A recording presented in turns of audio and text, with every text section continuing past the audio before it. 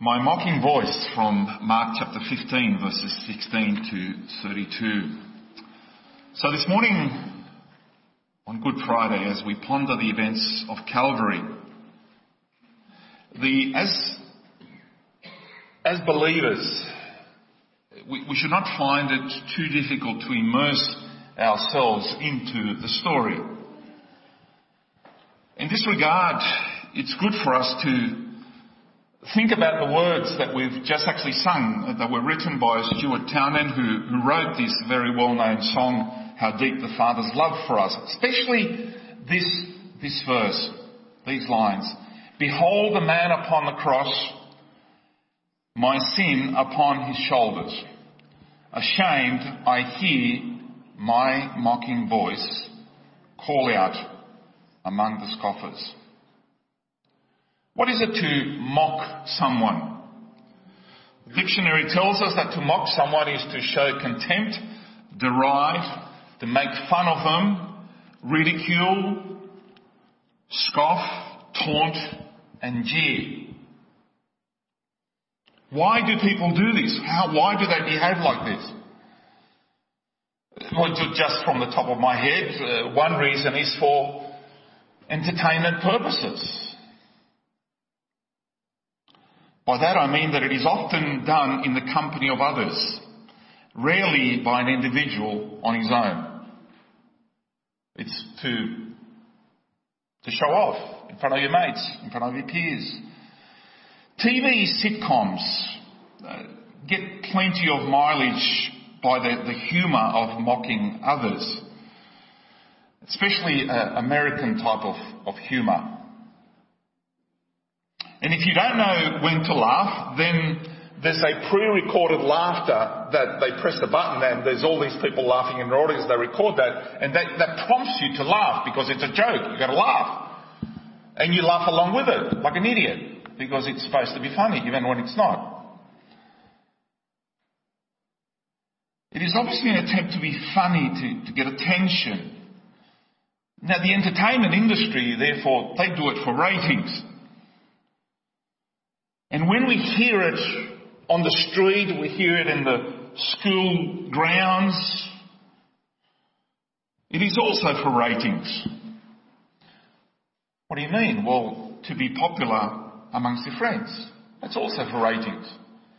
So you're standing amongst them will say, hey, it's pretty funny, he's cool, you know? To be popular in front of your peers. A more sinister reason, of course, we mock others for revenge.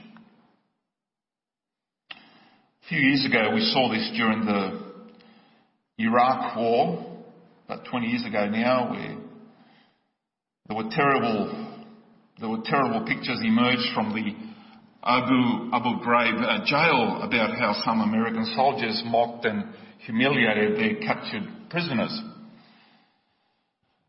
They had their faces covered and then people would come around them and mock them. And it was filmed. Of course, this caused outrage around the world because we don't want to behave like animals. Despite the seriousness of the crimes of the prisoners, we don't, surely as humans we have to be beyond that. And yet now in the Russian conflict and so many innocent people dying in the streets of Ukraine, around the outskirts of Kiev, we see it again. There are signs of torture and children killed and girls raped and murdered and left to die. You're saying, how is that possible? We are a sophisticated society. We're supposed to be civilized. I thought we were beyond that.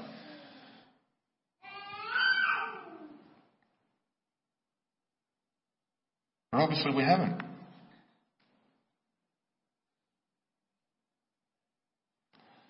Now this mocking that Jesus had to endure was as intense as it was relentless. From the moment that his trial began to the moment that he gave up his spirit on the cross, the mocking did not stop. And from the gospel writers, we see that the mockers were all different types of people from all different walks of life, each of them mocking with their own reason for doing so. So I asked myself, what is it that Jesus did? How horrible was he that he deserved this type of treatment to cause them to react like this? Who does this? What is it that drove these people to show such contempt for someone who was sentenced to die anyway? Why continue to stick the boot in while the guy is not resisting? He's already just helpless. As far as you know, what is it? Why continue this behaviour? And yet, while I'm pointing the finger at these groups, as in the song that we just sung, I can hear my own mocking voice. I can hear my own mocking voice because I'm there among the scoffers. I include myself. And you say, nah, I'm better than that. Really?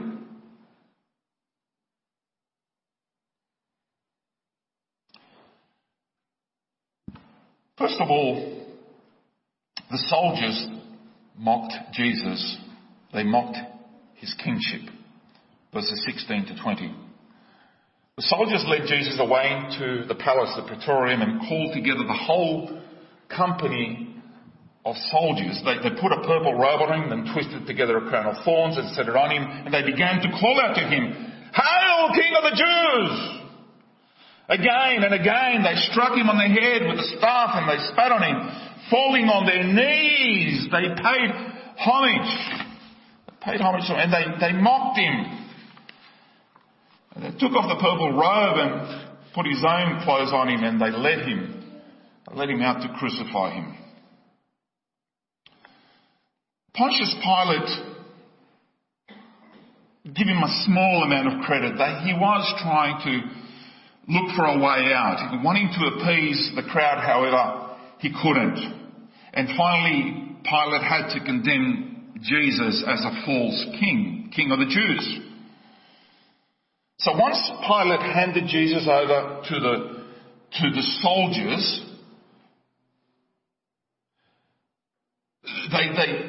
they took him into the palace where the soldiers were going to give him the royal treatment. You need to understand that soldiers, if anybody here has served in the army, you will know what I'm talking about, that you follow orders all the time. There is no questioning or whatever, you just simply have to follow orders. Orders are to be obeyed. To your sergeant, your superiors, all that. Yes sir, no sir. So, when your superiors tell you, they hand over someone to you, and you say, do what you want with him, it's all systems go. They just release. There's a release because it's a free-for-all. There's no moral restraint. They let loose. This is what happens in armies when they have days off, right? They get released, they're on mission, and suddenly they have a few days off. They just, you know what goes on.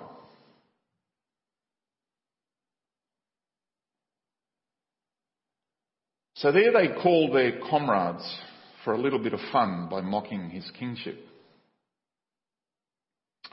Mark says they called together the whole company of soldiers. The whole company of soldiers would have been about between 300 and 600 men. Think about it. And you can see that this was no small affair. They all wanted a piece of the action because they all had to show off in front of the others. And after Jesus had been flogged to an inch of his death, the Roman soldiers took an old cloak and put it over his bloody back and shoulders to look like a royal robe.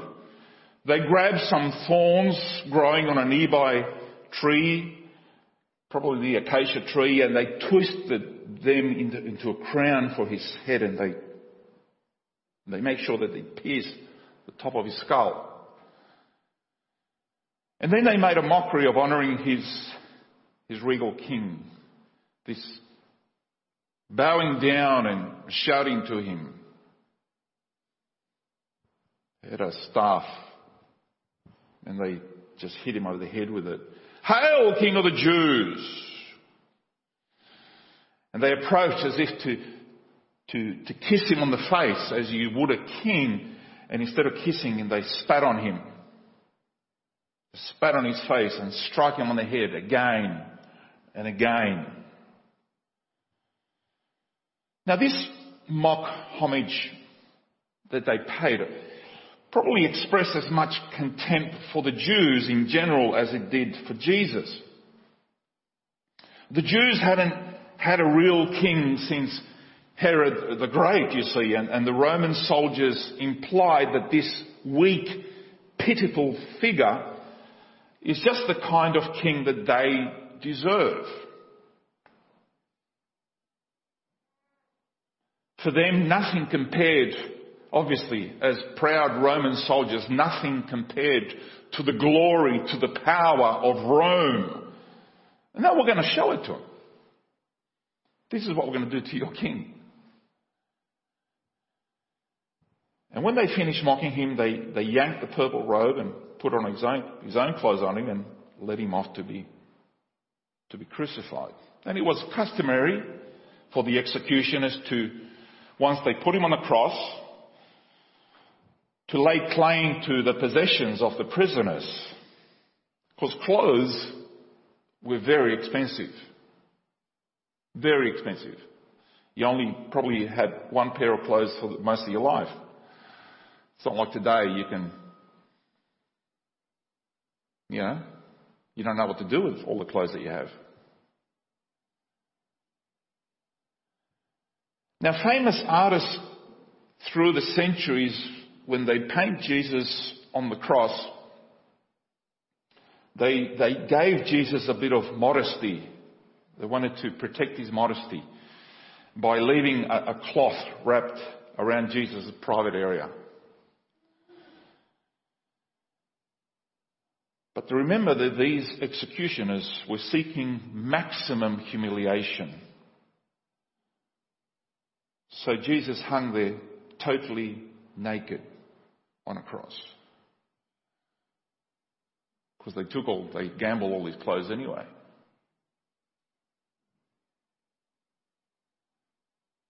Now there's no question Jesus was a different kind of king. He told my kingdom is not of this world. But nevertheless, they had to anoint him. They anointed him with spit, crowned him with thorns, and his throne was a cross. It's no wonder that they didn't see his true royalty, and I'm afraid that if I had been one of these soldiers, I probably would have done the same. I too would want to show off in front of my peers. And that is exactly what Stuart Townend, in the words of the song, is trying to express, that in How Deep the Father's Love. We all hear our own mocking voices amongst the scoffers because we know this is real. This is what happens when you get a mob together.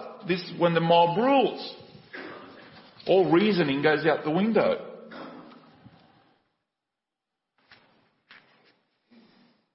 But I want to move you to a different scene. From that scene of Calvary, we move to a different place that the Apostle John describes in heaven. A place where his true royalty is and will be recognized for all of eternity. No beginning and no end. It is found in the book of Revelations, and by the way, just as before I read this, I want to give you what the total is, the mathematical sum. 10,000 times 10,000. It's a lot of angels. In fact, it's 100 million angels.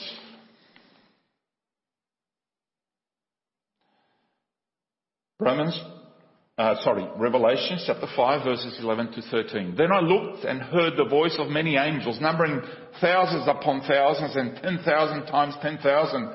They encircled the throne and the living creatures and the elders, and in a loud voice they sung, "Worthy is the Lamb who was slain to receive power and wealth and wisdom and strength and honour and glory and praise."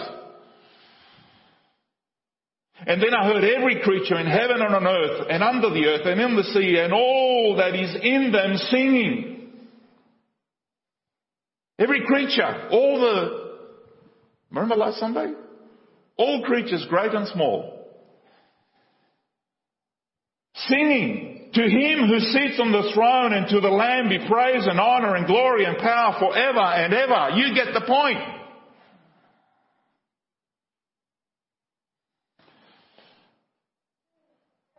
It's very different to what happened in the Praetorium, isn't it?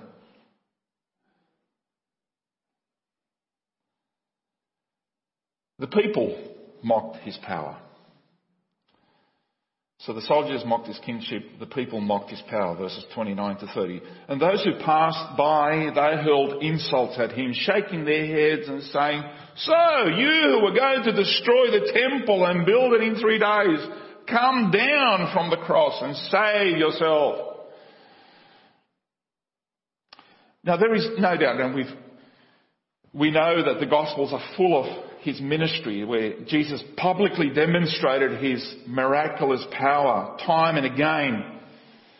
People had seen it. They had acknowledged it and understood the implications of the miracles that he did. From far and wide for more than 3 years, they brought their families and friends and others. They carried them to Jesus. He healed their sick. He gave sight to the blind. He exorcised demons from them. He fed the crowds and even raised the dead. Amazing miracles. Not even going to talk about walking on water, calming the storm. His miracles were obvious, that most of them were public, they were credible, they were unmistakable. There is no other explanation. Even his enemies reluctantly had to acknowledge that they were authentic. Yet the scene at his trial and now at the foot of the cross demonstrate how fickle the crowd who wanted favours, who wanted healing, who wanted this and that, how fickle the crowd can be, how they can turn from shouting, "Hosanna, the Son of David," now. They could see his physical, his emotional pain, and yet, instead of restraint, they heap more humiliation on him and ridicule. All walks of life. There they are hanging on the cross. And as they walk past, because the crosses were put in public places, they weren't put in the backwater somewhere, they were there. And as people walked past, they would be jeering, they'd be heaping more and more insults on them. They shook their heads. Look at you now. Look at you.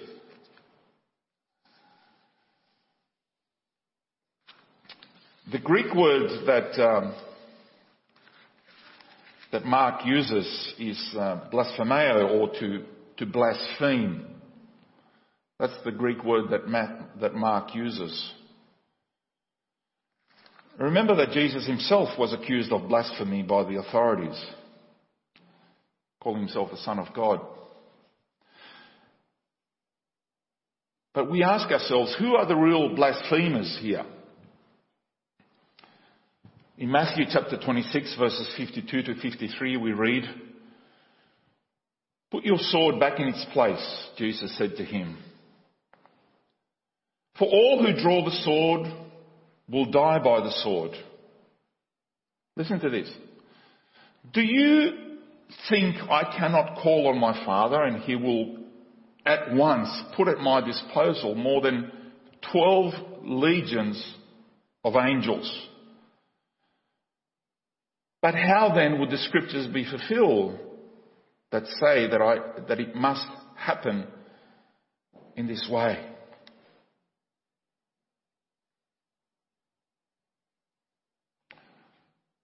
Jesus, rather than a victim, he was totally in control of the situation. The mockery, the insults, the torture, that was all actually part of the plan.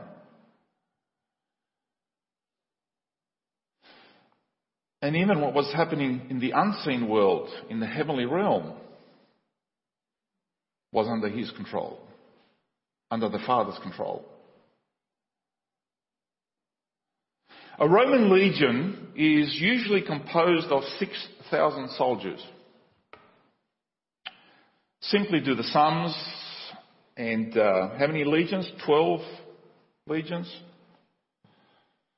12 sixes, 72. 72,000 angels ready and waiting for the call from heaven. All he had to do is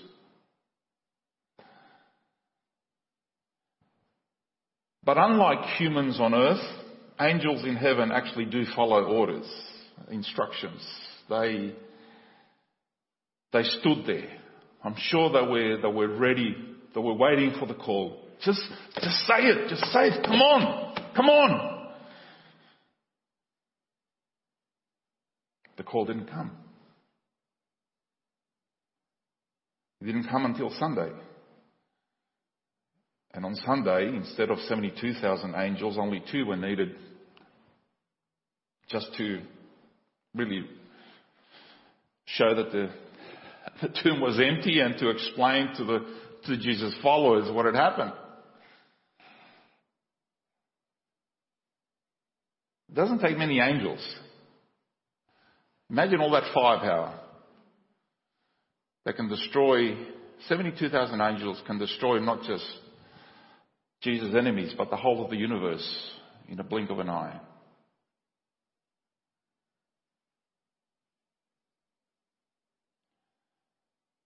And yet, he didn't, because the scriptures had to be fulfilled.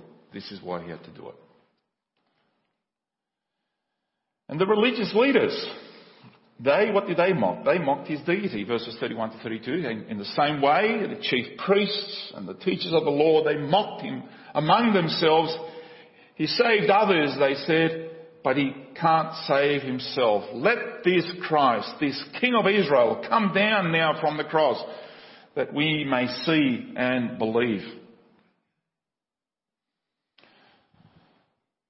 They were the ones who had been plotting all along, that for a while now, they've been plotting to get rid of this problem, this person called Jesus. They had enough of his teaching, they had enough of his miracles, they had enough of Jesus pointing out their hypocrisy. They didn't like that. And this is what John tells us in John 11, verses 47 to 48. Then the chief priests and the Pharisees called a meeting of the Sanhedrin. What are we accomplishing, they said. Here is this man performing many miraculous signs. If we let him go on like this, everyone will believe in him. Now it seems that they finally got their man. And they mocked him by saying, he saved others, but he can't save himself. Well, this was intended as derision. It does in fact contain more truth than they were willing to recognize. He didn't save himself because he wanted to save others.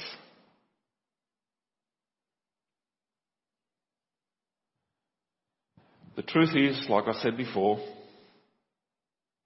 he could have come down from the cross, but if he had saved himself, he wouldn't save us. And his mission was to bring glory to God by reconciling people to the Father. And if it cost him suffering, derision, even his life, he was willing to pay the price. Just remember, there's a good saying, I heard this. It wasn't the rusty nails that held Jesus to the cross. It was his unshakable obedience to the Father and his love for you and me. He chose to stay there. even though he didn't have to, because he could see the end result. He could already see the throne in heaven and all of us, all believers, all his children worshipping the Lamb. That is what he could see. Finally, we come to our day today and see the trouble our world is in, which I've spoken about before. And the further that people move away from God, the more that God and the Christian faith is removed away from the centre of our lives in society, the more that it is pushed away to the edges, we will see more and more of this. Rather than society becoming kinder and better, we will see more of this. In some ways, society doesn't even bother mocking our Saviour anymore. They just carry on as if he's not there. Years ago, the late Oswald Chambers said this, and it's so true. All of heaven is interested in the cross of Christ. All hell is terribly afraid of it, while men are the only beings who more or less ignore its meaning. Right? And perhaps if you're here, if you're listening online, if you're watching, perhaps it's a little bit difficult to comprehend how you or I could possibly benefit both in the present and into eternity from a man who died on a cross 2,000 years ago. But he was no ordinary man. He was God and man. Study the evidence. I challenge you, study the evidence seriously for who he really was. Look at the cross and seek to understand how serious sin really is and all of its consequences. And then you would appreciate God's anger that was taken out on his very own Son. But we're also grateful for his love toward us in that he was willing to sacrifice his own Son for us because of his love. How great the Father's love for us. So we can identify with the mocking voices, but that just leaves us, I suppose, in more despair and more guilt within if you just concentrate on the mocking voices. There has to be a circuit breaker. And what is the circuit breaker? It is forgiveness. Forgiveness is a circuit breaker to all the evil that is around us. We saw a film last Sunday here on what forgiveness does. Stops the evil continuing, the revenge. And in response to our mocking voices, we also hear the words from the cross. Father, forgive them, for they do not know what they are doing. That was said by Jesus from the cross. Now, a few weeks ago,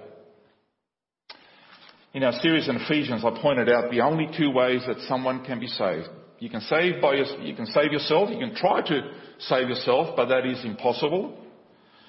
Or you can be saved by someone else, which is what Christ has done for us. And because of pride, some people try to punish themselves for their sins, pay their own sins through doing something that will appease, and set their minds all right because they have to get rid of their guilt. But that is also pride. That is also pride because you're not wanting to believe the promises of forgiveness that the Christ, what he did on the cross, was for your sin and for mine. We cannot do it on our own. We need his forgiveness. We need to accept that through faith. And this is the heart of the gospel story. Let me finish with another story. It happened many years ago. A father and his daughter were walking through the grass on the Canadian grasslands in the prairie. And in the distance they saw a fire, a prairie fire, and they realized that it would soon engulf them. The wind was coming in their direction, and it was a vast area. And the father knew that there was only one escape. They would quickly begin a fire right there, right where they were, and burn a large patch of grass. And when the huge fire drew near, they then would stand in the section that had already been burnt. We live in Australia, there's a lot of bushfires. It's called backburning, it's called, according to the wind direction, it's a fire break. This is what they were doing. So when the flames did approach them, the girl was terrified, but her father assured her, "The flames can't get to us. We are standing where the fire has already been." Folks, you and I don't want to talk about this, but there is a firestorm coming.